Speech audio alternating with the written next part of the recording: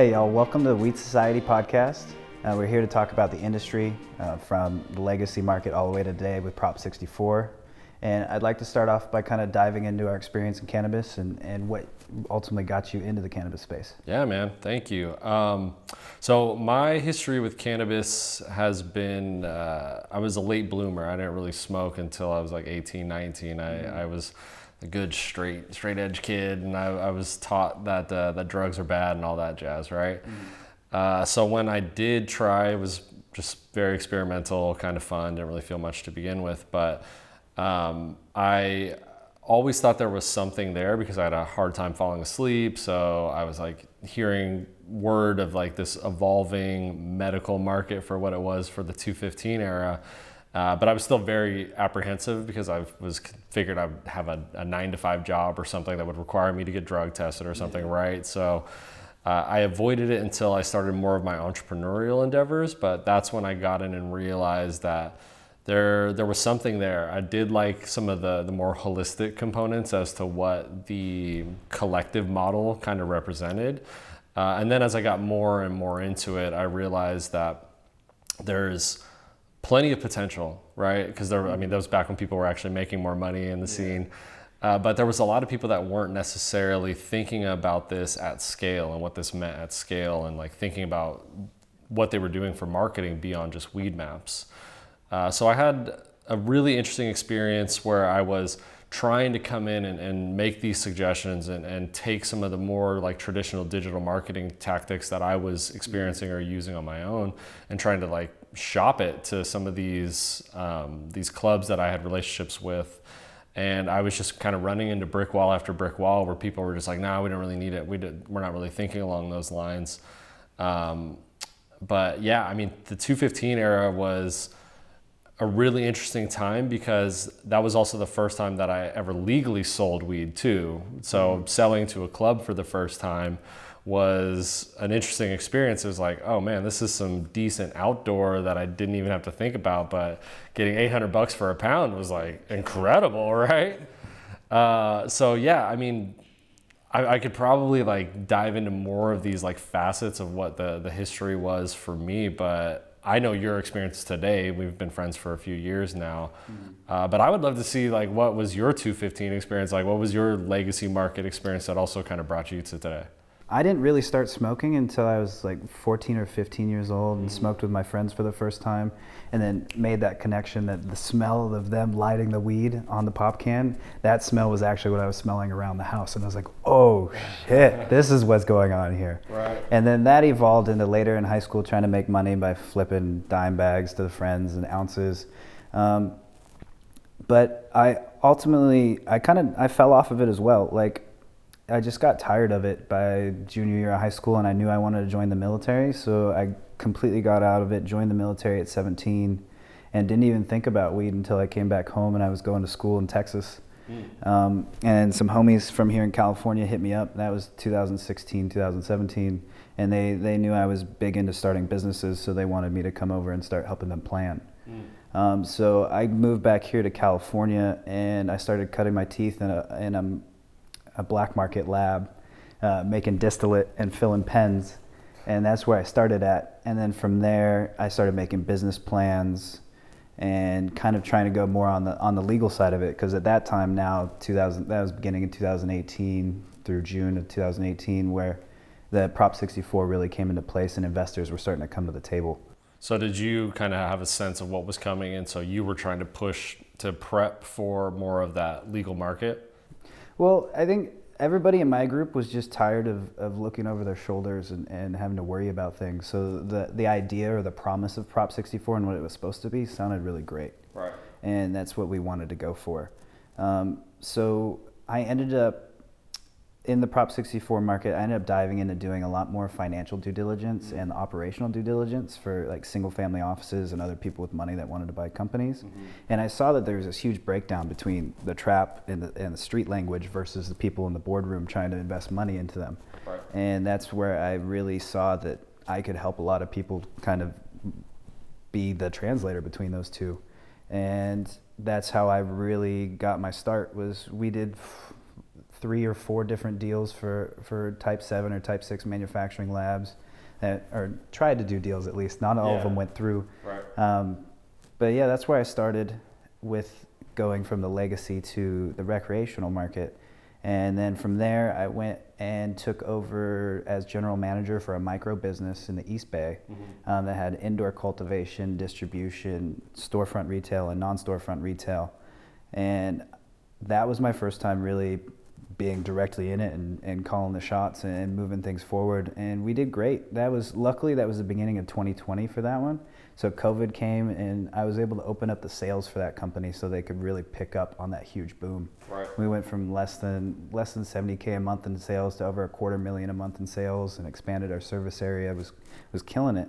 And that's ultimately what led me to my next part of the journey, is where I saw this huge disconnect between brands and consumers. Yep. Because you have two middlemen between them. You have the retailer and you have the distributor, right? So there's markups along the way, there's taxes added in along the way, and that voice from that producer is definitely not getting the consumer. Right. And I could feel that when I was directly in the dispensary helping people buy their products, is they were just really clueless about weed. They wanted to know, and they wanted to know things about the specific brands they wanted to purchase, but there was nowhere for it. Right. And I see that's where we're kind of stuck right now here with Prop 64 and the way the legal market is everything just went down the normal distribution path like we see for chips and cookies or alcohol. And now we're struggling with the prices of weed and it being at this simple commodity pricing instead of being specialty or being more niche or people being able to understand the value. Like with wine, you have a $2 chuck or you could have a $1,000 bottle of wine. Right. And there's a market that'll pay for that all day. And I feel like that's where weed needs to head. Right. I'm not sure if that's where it's heading right now, but I feel like for a sustainable and a strong market, that's where everybody needs to go. Yeah, I wholeheartedly agree. I've always looked at where the market was at from the context of what I knew in the medical market and thought that there's something missing, because you can have these really cool marketable names for these strains and it's just like everything is a name, but there's no real backing to like tell you why this is any different than something in the jar literally right next to it, right? Like a bud tender could try their best to describe some of these notes or some of these things. Like terps was never really something that I had ever heard in that legacy market. It was just like, hey, I kind of want to sleep, or I want to be up, or I'm going to a party or whatever, and you're just trusting this bud tender in front of you to have your best interest. And most of the time it worked. You know, like I'm not trying to say like that we've jumped into this incredible era of more information and therefore better product, but I do think that there's a big disconnect from what you were saying about the supply chain being kind of an inhibiting factor from people getting access to some of these things, but also just from my perspective as like a marketing branding kind of brain, there was so much that I was seeing of people that were just purely operating. And I get it. Like you gotta pay the bills, you gotta worry about looking over your shoulder. There was a lot that you needed to think about. So me coming along like fresh young kid that has all these ideas, they weren't ready for it. They had no time to think about it, because all it was like, are we going to get raided? Is something going to come along and shut this down? Like there was a lot more going on that they needed to be worried about. But it always stood out to me that there was some fire that would be on that shelf that was just coming into a bag, and I knew nothing other than the strain, and maybe there was some testing, so I had a decent idea of what the percentage was. But the thing that did stand out to me during that time was there was plenty of those same operators that I'm talking about, because you know I'd bounce around to dispensary like every other consumer does, right? Exactly.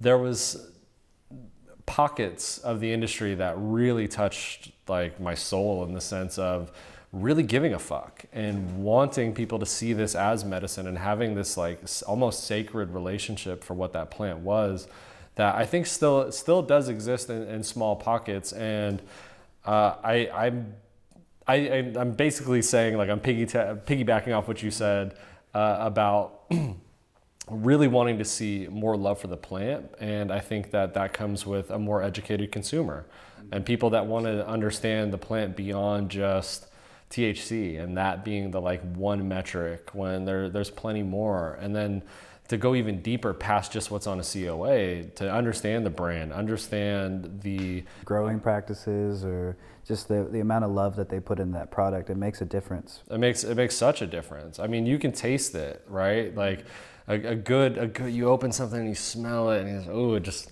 gives you that tingle, right? And then you crack that open and you smoke it, and it's bliss, right? Yeah, I agree with what you're saying. Is like with Prop 64 coming around and all these rules and regulations coming into place, we had this legacy market of people that had no rules, no regulation. Right. They were running dispensaries and getting product out to people, right? But like you're saying, it was stuck at that level of price point in THC. Yep. And now we all know that there's so much more to the entourage effect of weed. Right. And I think that's one of the benefits that has came from Prop 64. As much as I'll talk down about it, there's positives to it. Sure. Right, safer testing, being able to get those COAs so you can understand the terpene profiles of the weed you're consuming. But ultimately, a lot of those people that gave up the black market and their way of life to try and come into the legal market to actually be good by society's standards and be there, ended up choking themselves out with rules, regulations, timelines, and it's just a bloodbath that I think is almost manufactured. I don't think that the regulation was necessarily written in a way that was welcoming and wanting to see these legacy operators. These same people that I would compare to like the bootleggers of yesteryear are the same people that they almost want to make an example of. It's almost inhibiting that transition from trap to what this legal market represents. So I have a ton of empathy for the people that try and do try, and the people that are really giving it. Yeah. Like I think that the legacy market, as we call it, I think that it's kind of a necessary evil based on what society would say about it. But these are some of the same people that were trying to push this as medicine. And sure, there was plenty of people that were just after $1, and I'm not here to argue what's right or wrong in that. But I think we only have what we have today because people were willing to push that line, and were willing to keep pushing this forward and say, no, this is a fucking flower, and we're treating this as like a Schedule I substance. It's fucking insane to me. I totally agree, and that's honestly kind of why I have so much faith in this industry. Is hundreds of years of prohibition, billions of dollars spent to try and destroy us, and we're still standing here today because of each other. Right. And like the government, they don't change their playbook. If you think back, 1937, the Marijuana Tax Act, they specifically made it with tax not make money sense for people to trade hemp or produce the oil or any of the textiles, any of that from it. And effectively through tax killed out the industry. And where did they start? Right away with a huge excise tax that makes it hard for everybody. And it makes it so there's a giant room for the black market to still be there, and they know that. Yeah, so it's the government's game hasn't changed, but we as a society can change. And I think where we are today with technology and everything else, I think there's a couple good paths that this industry could go down and really survive and not get killed out, or everybody drown and then big tobacco and big alcohol come in and buy everything up. I think if we did just like we did before during Prohibition and came together as a society and decided to be strong together, that there is a real opportunity for a craft market to emerge and really flourish and lead other industries by example. Let's dive into some of your experience on the digital marketing front in cannabis and just like the amount of headaches that come with it. Yeah, I luckily love problem solving. I love it. My brain just thrives on trying to figure out what that creative solution is to get from A to B. And in the traditional digital sense, when it comes to what we do, like, yeah, we could talk funnels, ROAS, drop any sort of lingo that you want to talk to A to B for conversion on something online, right? But when it comes to cannabis, not the same in any way, shape, or form. We're looking for these holes and then trying to exploit it and then getting shut down. And I mean, even these platforms that are like essentially leading culture right? Like I look at Instagram now and TikTok and some of these platforms that are shaping culture algorithmically, but shaping culture in a lot of ways, are benefiting from people producing this content and cannabis as a whole, but they're also quick to shut an account down. There's not like someone you could pick up a phone and be like, hey, I just invested all this time, money, and effort into building a real digital connection with people, and then just evaporates overnight. Yeah. So I wish I had I wish I could confidently say like, yo, we have it all figured out. Far from it. Because it changes every day. It changes every day, and the landscape changes all the time. And while I'm grateful for that mental tax that I get to try to like figure out, to jump through some of these hoops, or figure, is there a way that we can gain attention by leveraging non-cannabis touching assets, and how do we pursue that and use some of the more traditional marketing avenues that we would otherwise have for non-cannabis touching product. And trying to help these brands create a voice in a way that it's sustainable. Because while the flashy, cool content that goes up on these same platforms that we're talking about is amazing, I think that it's very short-sighted. And as someone that like immediately jumps 3 to 5 years in the future on almost every conversation that I have, I'm always thinking about what does that look like at scale, and what does it look like for the longevity of what this brand is. And so I'm having a lot of conversations with people about SEO and why that's important, and why they should be owning their keywords, and why they should be trying to produce more content, and what that looks like from an evergreen content and not just the quick consumable content that we're used to on a feed. Yeah, and that's a tough sell, right? It's super tough. Because Google won't even index your pages for a cannabis website right now, right? Or like you're saying, Instagram will delete you, so that 5 racks you threw into making a dope video to really push your brand, it's going to get deleted off there today anyway, so why invest the money? Right. And it makes this killer like scenario where we're trying to live in this e-commerce marketplace, right? Like social media marketing has pushed and made it so easy for people to be able to start businesses, find their customers, and make sales happen and make people happy. But with cannabis, it was completely cut out of it. So you see us going through like receipt tape networks, doing billboards, all these like we took a tarp and tied it to the side of the van with fucking paint on it to try to market. Yeah. Right. Like it's just, I see that's where there's a lot of trouble, and everybody had really high expectations for the cannabis industry, but there's limitations on being able to get information out, let alone even actual products out, is really what's holding us down. So many ways. And then you look at it from the perspective of being on these platforms and seeing the people that are trapping thriving. Yeah. Right? Like, cool, your account's probably not getting looked at if you're sub 2,000 followers.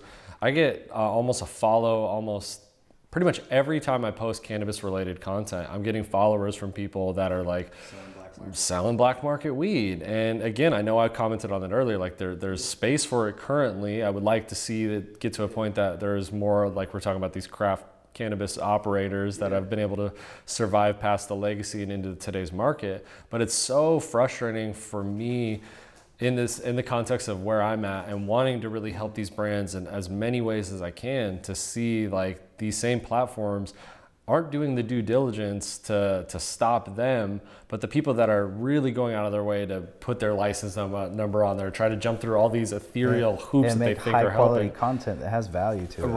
Right. To really engage people, which is what these platforms want. They're the ones that are paying for it in the long run. It's disheartening and super frustrating, but it's an uphill battle that I am absolutely down to fight, and I enjoy this fight because I believe in what it's about. I'm grateful for the team because it allows me to like not have to breathe so hard and heavy after I've been running at this stuff for so long. But yeah, man, it's a really interesting space that we're in, and I'm fascinated to see where it goes. So there's a question that I want to ask everyone that I get on this podcast, and that is, if there was one specific thing that you would change about this industry or about the regulations, what would it, and why do you think it's the number one thing that needs to be changed? I would say man, it's hard to pick one now that I'm thinking about it. But I think it just kind of going back to what really makes me feel fueled is making space for more small companies to actually thrive and creating a pathway for more legacy operators to join in on this, because the way that this legislation was produced, written, and came to life, you can look at all of these things as really inhibiting for any sort of growth, especially for a smaller company. So this small farm may have been producing for thousands of patients, and that's not really on the register when it comes to needing to make enough money to cover all of the headache, really, essentially, that they have to go through. So I would say I would change the regulations as they exist to have a path forward for some of these small companies to either grow enough to where they can meet some of these requirements that maybe some of these larger, more well-funded brands can already produce at.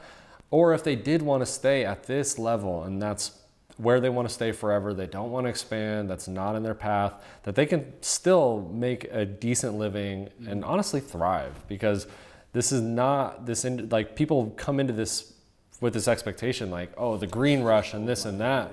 And once you actually hear a lot of these operator stories, you realize like the money isn't as abundant as people. For everyone. Yeah, and it's unfortunate. And that's why I really pride myself on not having a green price for what we do, is because I think that more people are suffering because of just how much is coming out of their pockets just day in and day out for all of that.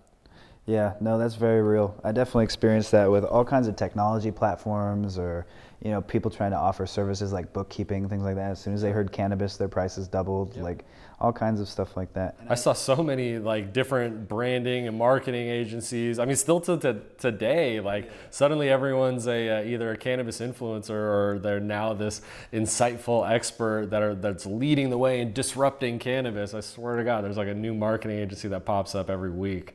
Yeah, and then they find out that Google's not going to index their pages, and they're gone by that billing period. Right, yeah. Exactly.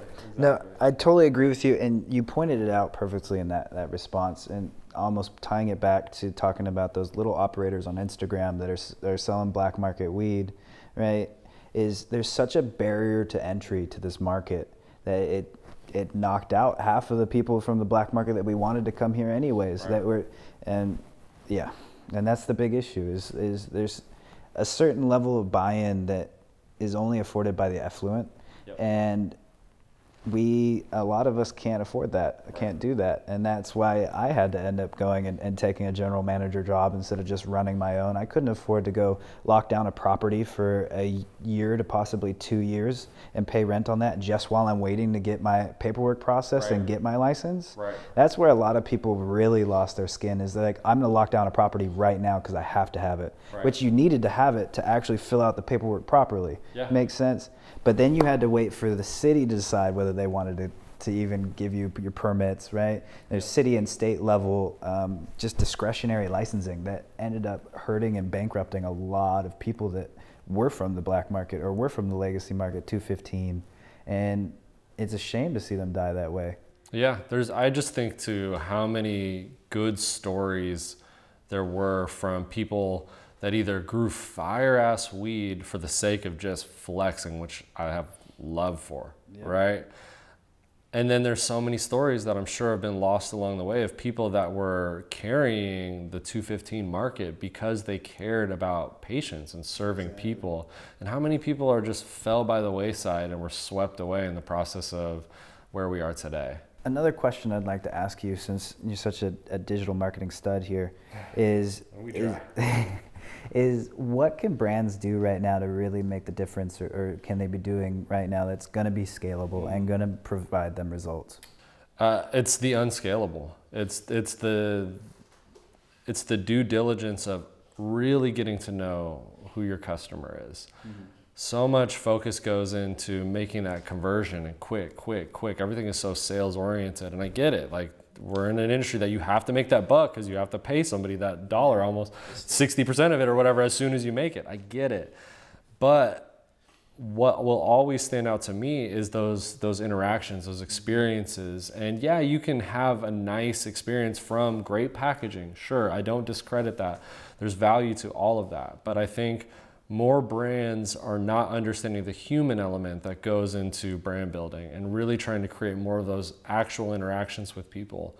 And it's not scalable because it takes work, it takes time. You have to really invest into people like that. But because this industry is so incredibly fickle and consumers are chasing, if you can capture some that then end up being like your loudest vocal supporters, that's the win. But I also understand those people are few and far between for the space, but you should be trying to nurture more of those people into your tribe. And I think more brands should be trying to build a tribe. And again, that's not necessarily scalable, and I know that, so I also know like it's not always practical. But if you could invest that time and really create more of these connections in a digital, physical landscape, however you have to make that work, I think that that's what more brands could and should be doing. I completely agree. It's just adding another brick to the wall every time, right? And eventually you'll have that whole wall built. Right. And I mean, like, some people are doing it through demos, right? But not to hate on the demos. If you're doing demos, I love you, keep doing your thing. But it's limited, and it's usually like almost discrediting a brand because you have to like almost give all this stuff away, or you're putting a hot chick in a shirt and they're standing in front of weed and they know nothing about your product. And that shit worked for alcohol. And yes, sex sells, and I'm not here to discredit that or talk shit on anyone that has a pretty face and a great body. Like, cool, do that, make your money. I'm not here to say that that's terrible. But a consumer is gonna be able to tell the difference between someone that really gives a fuck about their product. An educated consumer, I should say. Let me bring that back a little bit. An educated consumer is going to be able to tell the difference between someone that cares about what they're producing as an art versus someone that's producing something for pure profit. Yeah, I feel like it shines through with a lot of these brands and what we see on the shelves today. Yep. And it's almost a shame that there isn't more education for consumers so they can see it for themselves too. Right. Because there's a lot of mids, which mids need love too. Mids right? move, man. Mids move. I've been saying that since forever. Mids move. But yeah, I think that if there's a way that we can get the consumer more educated and get people understanding that, hey, this specific strain of weed that has these terpenes do better for me for this specific ailment or this specific reason that I'm using it, I feel like we're going to get a more educated and a more valued consumer base that's going to end up helping really separate the cream from the rest of it.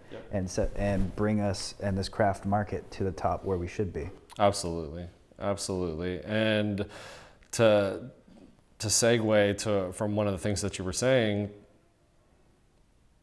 technology is going to lead that, right? And giving someone access to information doesn't necessarily always mean it's consumable. So really trying to piggyback and tie the two together in a way that's like, okay, this is easy to consume and also has some sort of educational component, I think is probably how we start that ball and how we get it kind of moving a little bit. But I think that now I'm going to put it back on you to say that's kind of what you're doing with your platform, right? I know you and I have had a ton of different conversations we ran the gamut of different ideas. Where are you heading? What are you doing to also keep that ball rolling? How are you trying to bring a more educated consumer or more access to some of this information? Mm-hmm. Well, so that's awesome. Let's go ahead and jump into that. So how we're starting out really is we see that, like we talked about earlier, social media will just block you, shadow ban you, delete your stuff, make it not worth it to really put that effort and time into making quality content that will make a more educated consumer. Mm-hmm. So what we're trying to do with the Weed Society platform is actually directly incentivize brands to do that legwork of educating their customers, right? Because it's not about one person standing at the top of the hill and being like, yo, this is the right way, this is what you should know and this is what you shouldn't. It's gonna happen, like you said, like heart to heart at all those different levels. So with Weed Society, what we're trying to do is really motivate brands and and even people that just have good experiences with weed and have knowledge, incentivize them to share that knowledge and put it into a digestible and enjoyable format so that people can enjoy it at the same time that they're learning about weed, not feel like they're reading a textbook or they had to go search through a website and hit 6 links to be able to get to a certain place. Totally, because being high is fun still, right? Yeah, exactly. You want to have a little fun. But instead, creating a community where those people that are taking that time to directly distill that information and make it absorbable get rewarded for it, right? We see that in the creator economy today. You see it with Twitch, where people get tipped out every second. They just for being on the screen, right?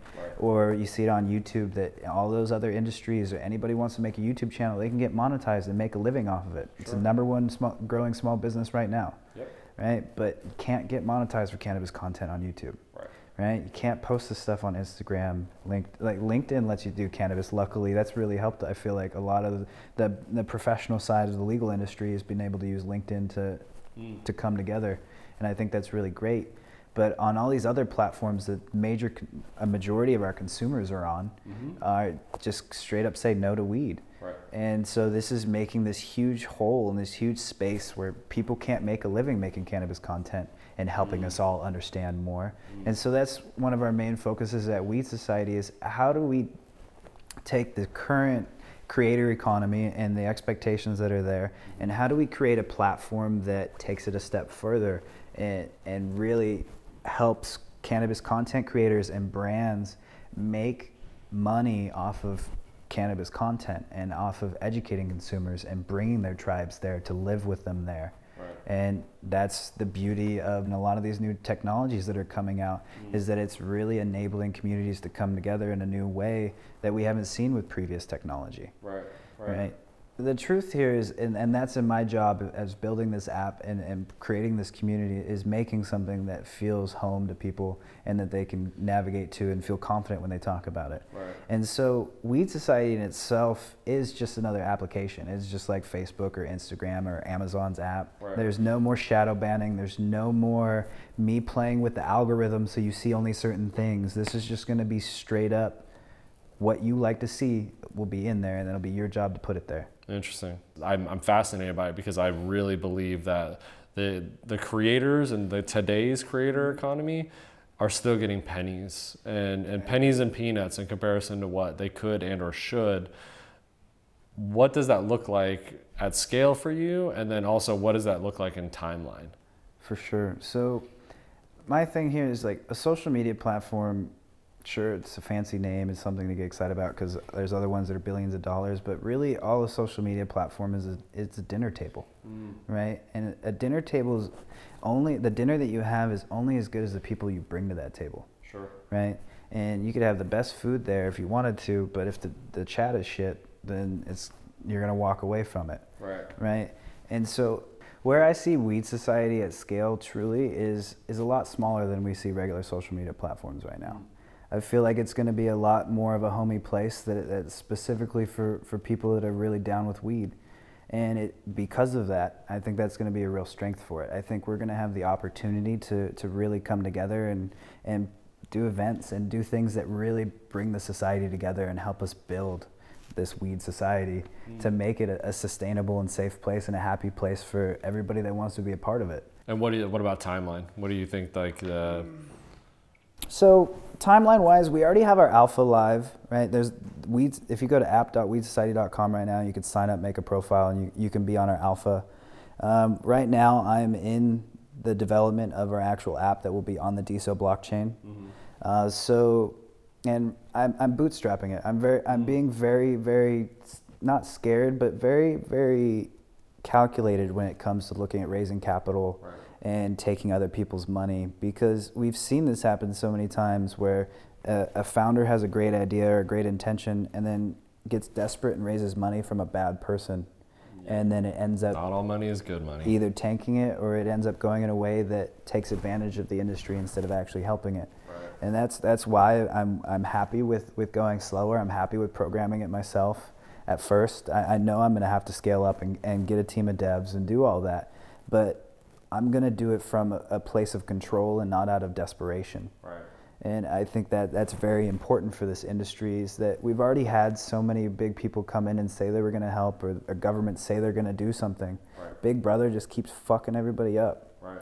And instead, it's really important to me to build this from grassroots, and to have the industry partake in it and also partake in the upside of it, right? Like, my vision for this and where it's going to go is something that we haven't seen from a corporation yet in the United States or in the world.